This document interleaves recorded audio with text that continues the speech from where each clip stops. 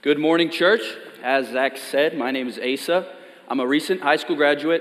I love Jesus, and I'm excited to bring the word before you this morning. As he said, we'll be reading in John 12, 20 through 50, or you can follow along on the screen or in your Bibles with me. Now some Greeks were among those who went up to worship at the festival. So they came to Philip, who was from Bethsaida in Galilee, and requested of him, "Sir, we want to meet Jesus." Philip went and told Andrew. Then Andrew and Philip went and told Jesus. Jesus replied to them, "The hour has come for the Son of Man to be glorified. Truly I tell you, unless a grain of wheat falls to the ground and dies, it remains by itself. But if it dies, it produces much fruit. The one who loves his life will lose it, and the one who hates his life in this world will keep it for eternal life. If anyone serves me, he must follow me. Where I am, there my servant also will be. If anyone serves me, the Father will honor him. Now my soul is troubled. What should I say? Father, save me from this hour? But that is why I came to this hour. Father, glorify your name." Then a voice came from heaven, "I have glorified it, and I will glorify it again." The crowd standing there heard it and said it was thunder. Others said, "An angel has spoken to him." Jesus responded, "This voice came not for me, but for you. Now is the judgment of this world. Now the ruler of this world will be cast out. As for me, if I am lifted up from the earth, I will draw all people to myself." He said this to indicate what kind of death he was about to die. Then the crowd replied to him, "We have heard from the law that the Messiah will remain forever. So how can you say, 'The Son of Man must be lifted up'? Who is this Son of Man?" Jesus answered, "The light will be with you only a little longer. Walk while you have the light so that darkness doesn't overtake you. The one who walks in darkness doesn't know where he's going. While you have the light, believe in the light, so that you may become children of the light." Jesus said this, then went away and hid from them. Even though he had performed so many signs in their presence, they did not believe in him. This was to fill the word of Isaiah, the prophet, who said, "Lord, who has believed our message, and to whom has the arm of the Lord been revealed?" This is why they say they were unable to believe, because Isaiah also said, "He has blinded their eyes and hardened their hearts, so that they would not see with their eyes or understand with their hearts and turn, and I would heal them."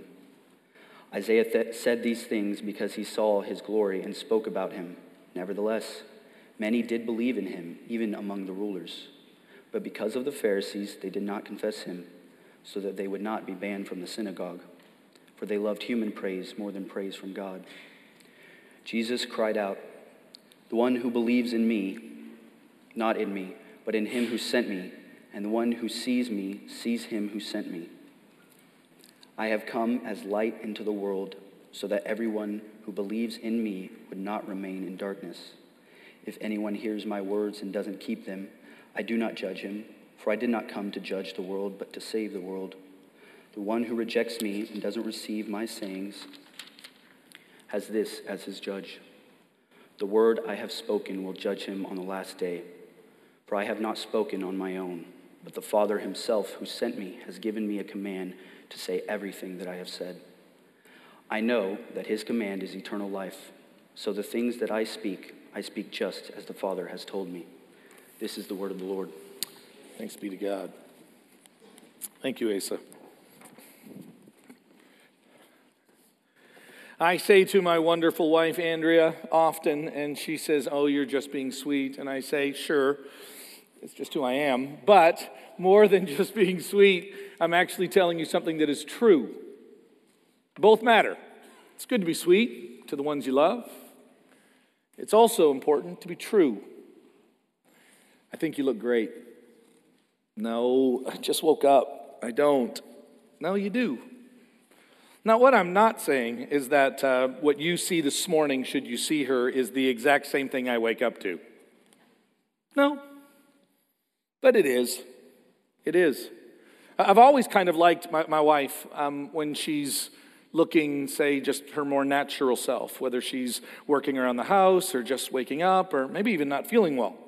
There's something about that, I don't know what it is, there's something about that just makes it more genuine and more real because this is really who she is. Her mom told her that you don't go outside unless you put your lips on. I have no idea what that means. It sounds weird and old. You need to put your face on. Again, I don't know how to not have a face on, Mom, but that's weird, but I think I know what you're trying to say. It's, I think, how often we just always react with one another. We want to look our best. Somehow, maybe if people could see us looking our best, they would, I don't know, like us more, be more attracted to us. And it's not just true physically. It can actually be true kind of just with our behaviors, with our personalities. Excuse him, he's not always like this. That's what my wife usually says about me. Excuse him, he's not always like this. He really can be sweet sometimes. There's something about being on your A game. There's something about being on your best behavior that, just makes people like you more. And today, what we're going to be learning from these many verses from John chapter 12 is asking and responding to the question, what would Jesus be like at his best? At his best. One way that we could begin to ask and then answer this question is, what is it about Jesus? And there's 4 different accounts that tell a lot of stories about Jesus. Which one of those draw you in the closest? Which one of those gives you the greatest amount of inspiration or appreciation for who Jesus Christ is and what Jesus Christ has done? Do you have a favorite? You probably have some kind of a favorite. And again, be careful because it more likely says more about you than it does about Jesus. And also remember this, that one of the greatest ideas about God, and if you want to learn more about it, read A.W. Tozer's The Knowledge of the Holy. A few years ago, a number of us men went through that book, and in that book it describes something, and I knew about it, but I had never really had it explained to the depth that Tozer did, but it's called the simplicity of God, the unity of God, the fact that God doesn't shift or move or become different things in different times or different places, but instead God is always God. He doesn't move from being a loving God to being a God who brings judgment. He doesn't move from grace to avenging. But instead, God is always God. He is not changing. And that just doesn't mean like over time he doesn't get older. It literally means like he is so himself. Why is this so important? Because it really shows you, and I'll use 2 different words, and I think both of them kind of give us a way of understanding God. It gives us a way to see him as faithful. The faithfulness of God. That I know how God is going to respond to a humble and repentant heart. It's not conditioned on how he's doing today. No, that's a human problem. Like, I know that you might try to be kind to me, you might try to be welcoming me, but if you have a bad day, well then, who knows what's going to happen. Faithfulness. I know what God is going to do because he has said it, and the other word I like to use is, but we use it so negatively, but I'll tell you, unless you start working with unpredictable people, you don't know the value of predictability. Predictable? Oh, you mean boring? No. I mean faithful. The fact that we know what and how God is going to do. Wow. Like that's important. So when we talk about Jesus being at his best, we need to understand that Jesus being fully God is it somehow one. Like he's not shifting. He's not, hear me, he's responding, but he doesn't respond exactly like we do. And even when the Bible tries to describe who God is, you do understand that the Bible, the inspired word of God, the God-breathed explanation about who he is, his character and his nature, his plans and his purpose are actually given in a way that it condescends. It literally speaks about God in ways that you and I can understand. It just has to. If not, it would be over our heads. When is Jesus at his best? Remember, there is no worst. There is no less. But when do you see Jesus at his best? Some might say it's in his miracles. I mean, that's when all of a sudden it seems like he steps out of his humanity and into his godness, and that is when we see Jesus just being Jesus. And maybe what you want to do is focus not on the simple miracles, think about that for a moment, to break the natural realm. But if I'm honest, I do. I have miracles that just seemed easier than others. Don't you? It just seems easier to turn water to wine than it is to walk on it. It just seems easier to just say, get up and walk, than to bring back somebody from the dead. John chapter 11, Jesus shouts out, Lazarus, come out. Now that's a miracle. John chapter 9 even says, wow, we've never heard of a story of somebody being born blind receiving their sight. There seems to be miracles that are greater or stronger or demonstrate Jesus maybe at his best. And for you, maybe because you're looking for a miracle, desperate for a miracle, you want that to be true about him, and you want to see one as you hang on. Maybe for me too. So Jesus seems at his best. But maybe it's not that kind of greatness that draws you in. Maybe it's another kind of greatness. The other kind of greatness which actually says, this is what I can do, but this is what I choose to do. And it's no longer speaking to the dead, come out, but it's actually speaking to the living about the dead. Still in John chapter 11, to demonstrate his compassion. Maybe his compassion is when you see Jesus just shining, just really, being Jesus. Yeah, the miracles are good here and there, but I'll tell you, it takes someone special to have all that power and to have all that might and to still care about a leper. To still have some kind of love and compassion for a woman who is absolutely vulnerable at his feet, demonstrating her brokenness because she's aware of her sin, and he doesn't push her away. I mean, it's amazing to think that Jesus, the one who can raise the dead and walk on water, and even the simple miracles like water to wine and feeding 5,000 people from 5 loaves and 2 fish. Jesus, when the little kids come up to him, doesn't shoo them away. He welcomes them. Now that's Jesus at his best. Like any God can raise the dead, but this is something special. I know people that think this way. I am a people that kind of thinks that way sometimes. I'm absolutely drawn in close to the way that God draws in close people around him. And if I'm honest, it makes me love him more, appreciate him more. Because sometimes I don't need a miracle, I need a hug. Maybe it's neither of those. Maybe, and by the way, I doubt if there's just one of these that jumps out at you, but these 3 things seem to be very common within Jesus' ministry. His miracles, his love and compassion. We see these in John. The word love appears more in John's gospel than all of the synoptics combined, Matthew, Mark, and Luke combined. Maybe what it is for Jesus is his teaching. Some kind of insight. What I really need is someone to just listen to me.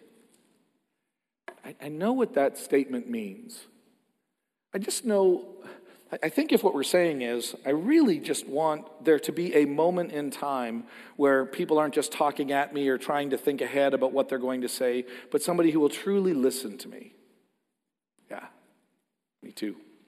I just need someone to listen to me without knowing what I'm already thinking or knowing what I'm already doing or already judging me. I need somebody to just listen to me. But after that's said and done, I kind of would like to hear something back. I promise you, if I just sat across from my wife and said, I'm listening, and I never said anything back, she wouldn't say, this relationship is working. She would call me disconnected. She doesn't need me to solve all of her problems or have an answer like that, but she needs me to engage. I need her to engage. Like, I want a conversation. I want to learn. And maybe the part of Jesus that you're absolutely impressed with when he is teaching. And he gives you some insight that you could have never figured out on your own. He gives you some ability to see the world or to see God or to see yourself. And now all of a sudden things are really clicking. Things are really shining. You're holding on to his miracles and you're holding on to his love and his kindness. But right now, I don't need a hug. I need a way out. I need a way up. I need a way through. Jesus provides that, being the way, the truth, and the life and all. He does an amazing job of providing wisdom and insight into our lives so that we can understand the nature of God and the nature of us and the amazing distance between those 2 points. His teaching. I don't know if you're an intellectual and that's why you like it, or I don't know if you're not an intellectual and that's why you like it. It doesn't matter. We all have different aspects of Jesus' life and ministry that draws us in, that holds us close, that gives us strength, that encourages us, that sends us out. Which one of is it for you? And by the way, what does this have to do with John chapter 12? Well, John chapter 12, at the very end, these lot of verses that we decided to keep together, it looks like there's a lot of different things happening, but the more that I look at it, the more that we even studied it as a staff, we saw it as a unit. It's a longer unit, but it's a unit. And it begins, strangely, when you actually have a group of individuals. John calls them Greeks. Greeks want to see Jesus. They want to meet Jesus. They want to see him. And make sure you put your mouth on, Jesus. Make sure you look your best. Make sure that you demonstrate like really who you are. We don't want to come across. First impressions matter. You know that, right? And so they want to see Jesus. They know Philip is from Bethsaida. And so they go to him. We want to meet Jesus.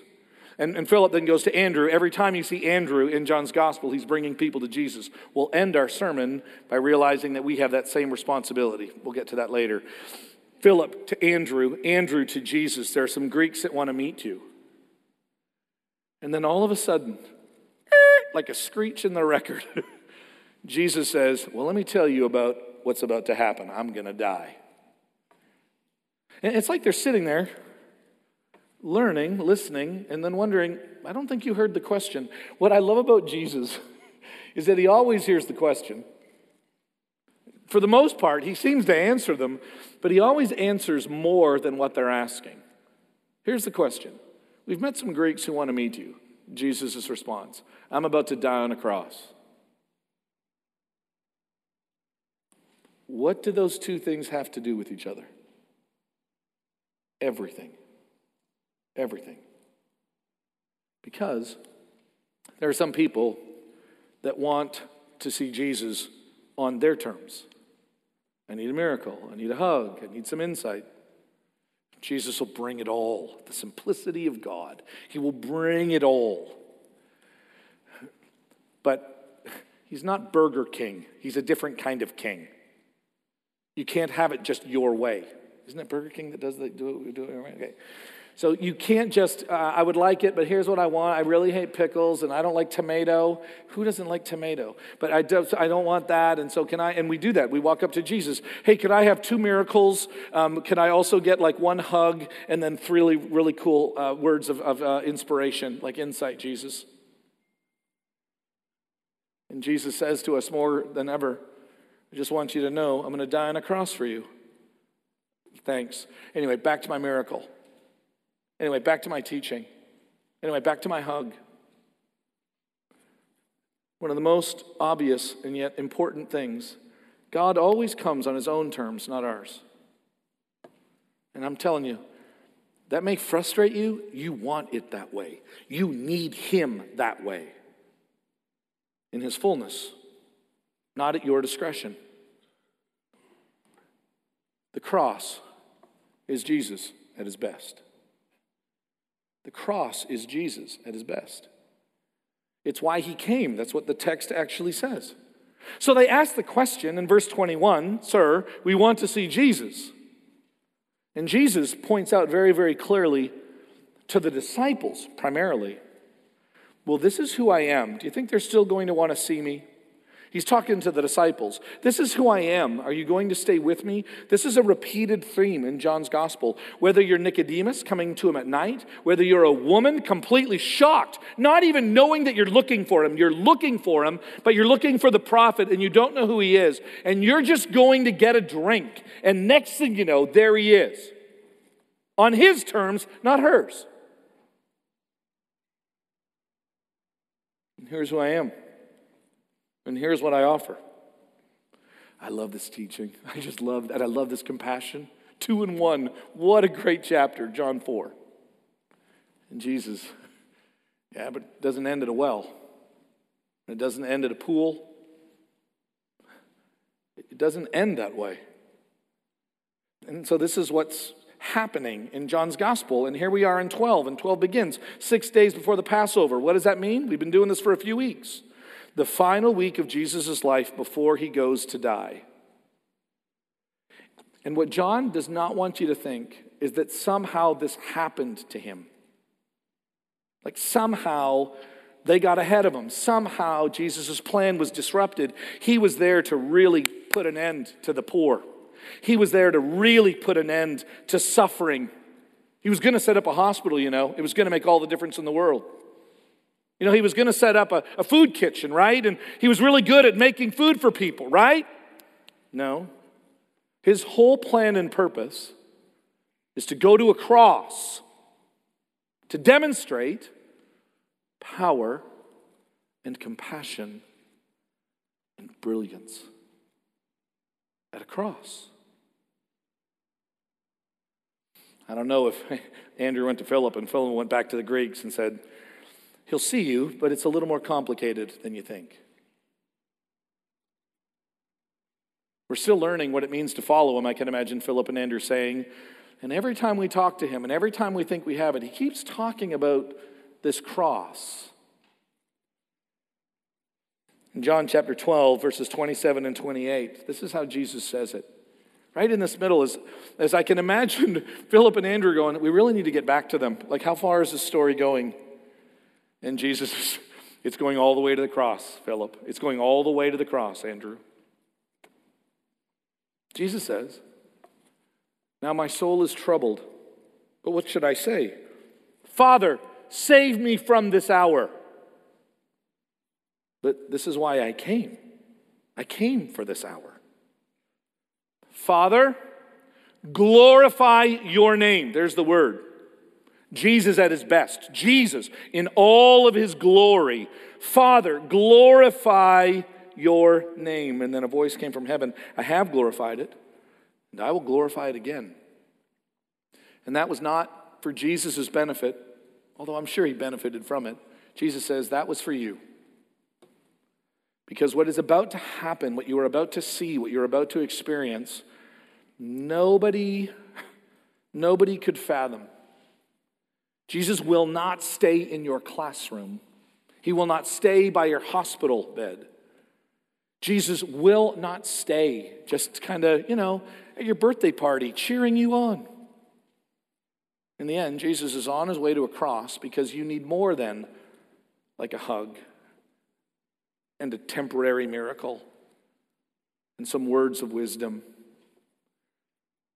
You need him fully in his glory. I need him fully in his glory. And Jesus says, this is it. This is what it looks like. This is who I am. This is why I have come. This is my glory. And then he says something that is very interesting. Look at verses 31 through 33. Because this is why I love the depths. And Ryan, wherever you are, I'm in. Okay, John's my favorite now. You win. Okay, I was a Matthew guy for a long time. I'll apologize to Matthew later, but I'm really becoming a John guy. I love like the beauty of this, where Jesus is like speaking, and every time he speaks, you can just get a sense there's more to this. There's so much more to this. Verse 31, now is the judgment of this world. And now the ruler of this world is going to be cast out. As for me, if I am lifted up from the earth, I will draw all people to myself. He said this to indicate the kind of death he was about to die. So it's not just about like a cross. This is why you cannot just have a sentimentality about the cross. It's not, oh, isn't that cute? Like, what love? No. Save that for Christmas. It works much better with babies. Although, God putting on human flesh, it may not be just even appropriate at Christmas. We're not talking about sentimentality. We're talking about the amazing splendor and the greatness, the drawing in of the demonstration of God's love and God's power to us. Sure, there's a sentimental component. There is a witnessing of God's love and mercy that causes the kindness of God to cause me to repent. But it's not cute. It's humbling. It's overwhelming. It's something to be received, not just casually appreciated.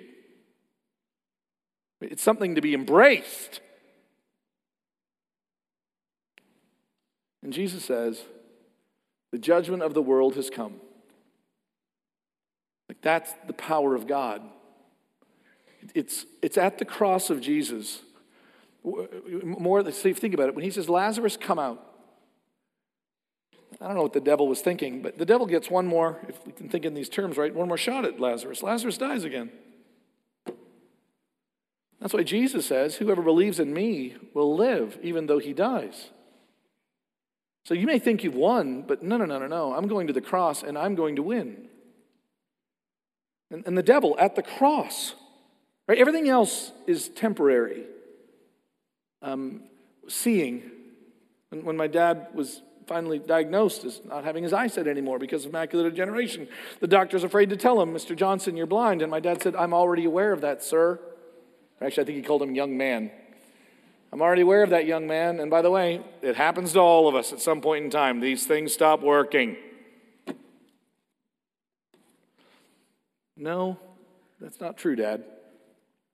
There's something that Jesus Christ did when he made a blind man see, lame man walk. There is something temporary about that. And at the cross, there is something permanent about that. And do you see the difference? And it's at the cross that the devil loses all of his power. Not just in death, because Jesus will bring our bodies back to life, but there's no accusation that the devil can make about you again. The devil can say nothing about you. When you have given your life, when you've given your sins to God through the cross of Jesus Christ, the devil can no longer deceive. The devil can no longer destroy. The devil can no longer accuse you before God or anybody else. Because what Jesus Christ demonstrates at the cross is the amazing power and love and wisdom of God. Isn't that amazing? Isn't that winsome? It's that moment. It's that moment that brings life and hope and health. It is at that moment that I can realize that, wow, it doesn't matter anymore. I don't have to hide. I don't have to lie. I don't have to put my mouth on or my face on. I am who I am. Because of who Jesus Christ has now made me to be, who Jesus Christ has redeemed me to be, who Jesus Christ is restoring me to be. And only at the cross do we have such insight. And that is why Jesus says right here, if I am lifted up from the earth, I will draw all people to myself. In Matthew, Mark, and Luke, Jesus talks rather clearly. For the Son of Man, speaking of himself, will be betrayed, will be handed over to sinful men, will be mocked and scourged and spit upon, and then I will be killed. And then 3 days later, I will be raised again. And the disciples went, that is so vague. They literally said that. I wonder what he's talking about. For you and I, it's that is so easy. In John, it is more cryptic. Now, hear me, they understood. They understood it because they respond back in this text. Wait a second, we thought the Messiah was not supposed to die. So they understood what he meant, but he uses much, it's very powerful language. It's drawing back into a story in the book of Numbers when Moses put a bronze snake on a staff and lifted it up, and everyone who looked upon this was healed. And Jesus says, just like that, in John 3, the other time he uses this idea of being lifted up, when I do this, I will draw all men to myself. I will draw all men to myself. So, hey, Andrew, thank you very much for bringing them. That's great. Hey, Philip, I appreciate the invitation. But I'm the one drawing these people. I'm really, really glad, Rachel, you're sharing Jesus with your friends. That's awesome. and you're sweet and kind, and I'm sure they just think you're just the nicest lady they've ever met. Jesus will be the one to draw people to himself, won't he? I'm not saying he doesn't use our compassion. I'm not saying he doesn't use our insights. But Jesus is not in heaven, and God is not in heaven going, wow, I really hope Jim explains this right. And he's doing that when you share the gospel this week with somebody. I'm just trying to figure out the right words to say. I don't know, you could be as simple as, for God loved the world so much that he sent his son and he died on the cross to demonstrate his love and his plan and his purpose. And all you need to do is believe that that is the way to God. And then, by the way, make sure you close with a really cool sentimental story about, I don't know, you rescuing a puppy. And that'll close the deal. Yeah, what preachers and teachers need to hear, Jesus saying, and I will draw all people to myself. You tell the story of me. You tell the story of what I have done for you. And it can be very specific. I have stuff that Jesus has done for me. Andrea and I have stuff. And Andrea and I and the boys and our family, we have things that the Lord has done for us that are incredible. And so often, kind of like Thanksgiving, we can spend all of our time talking about all of our blessings and never talk about a cross.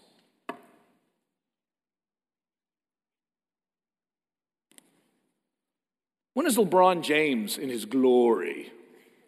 You know. Like, when is Adele in her glory? You know. Like when, whatever it is, like, when is Tom Hanks, whoever it is that you have in your field, when are they in their glory? When are they just at their best? And that's it for Jesus. Because he loves you, and it's more than sentiment. Because he's come to give you life. And it is as real as your next breath. He's come to give you hope in the midst of despair.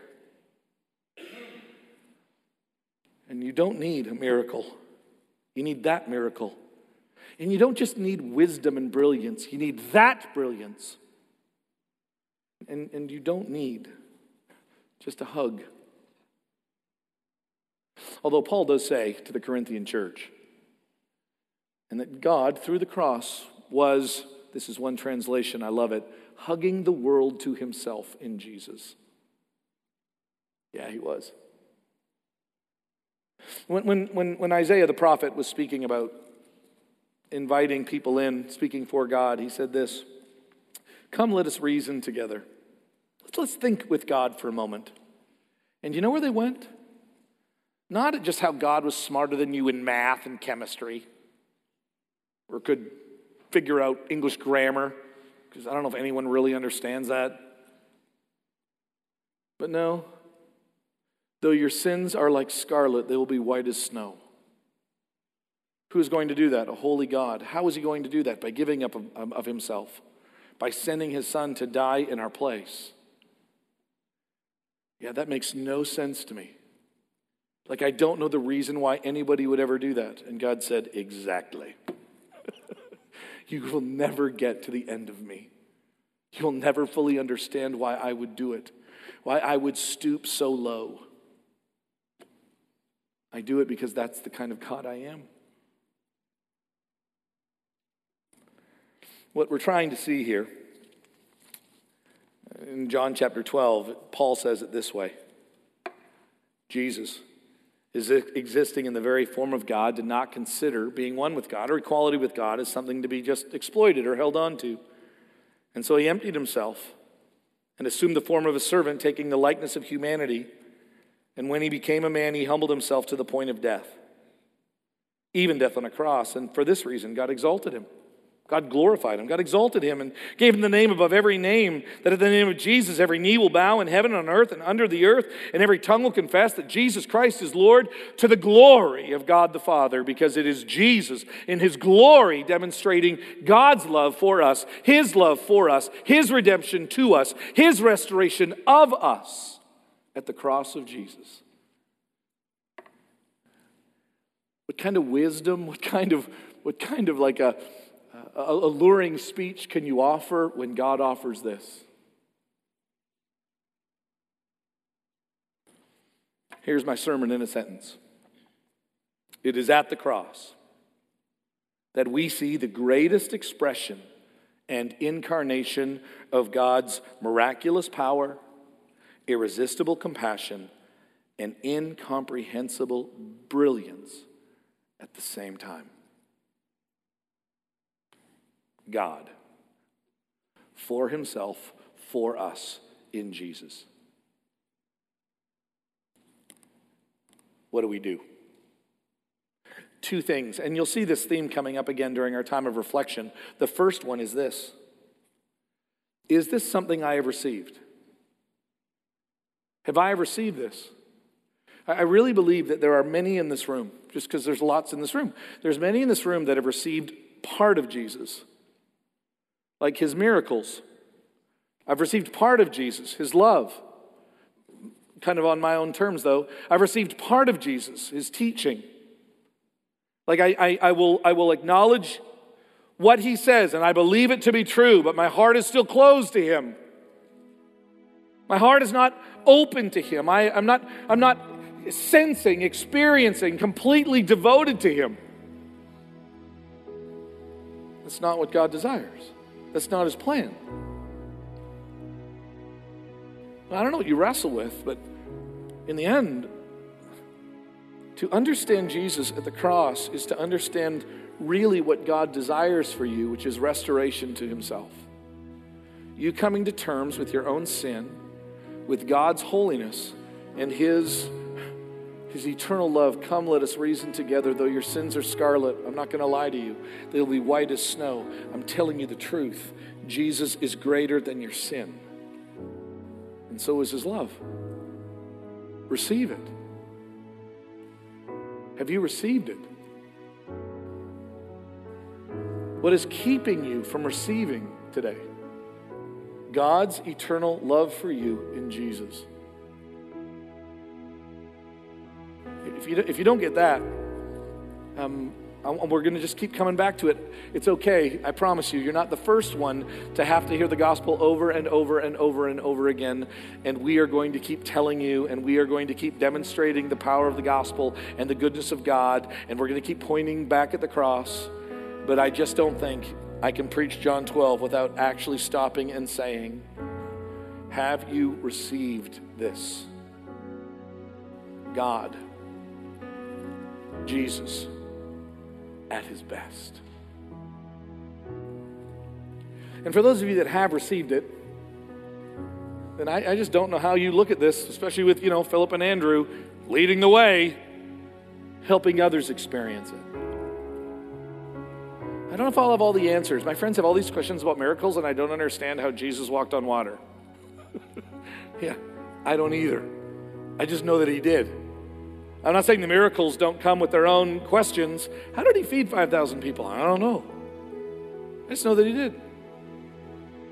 Yeah, in the broken world, I'm have a hard time seeing his love. I know, I get it. But he does.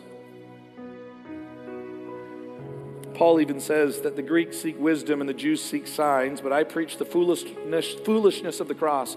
Don't be surprised. Not everybody is going to be as impressed with this wonderful message as hopefully you are. It doesn't matter. We say it anyway. Why? Because Jesus, through the cross, will draw people to himself.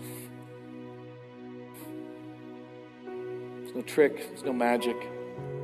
He will do it through you. Next time you wonder, does it matter if I say anything? God is not dependent on you, but he's chosen to use you. Say it. Show it. And you'd be amazed at what Jesus does. He's been doing it for a long time. Have I received it? If you've already received it, who can I tell this to? Who can I share this with?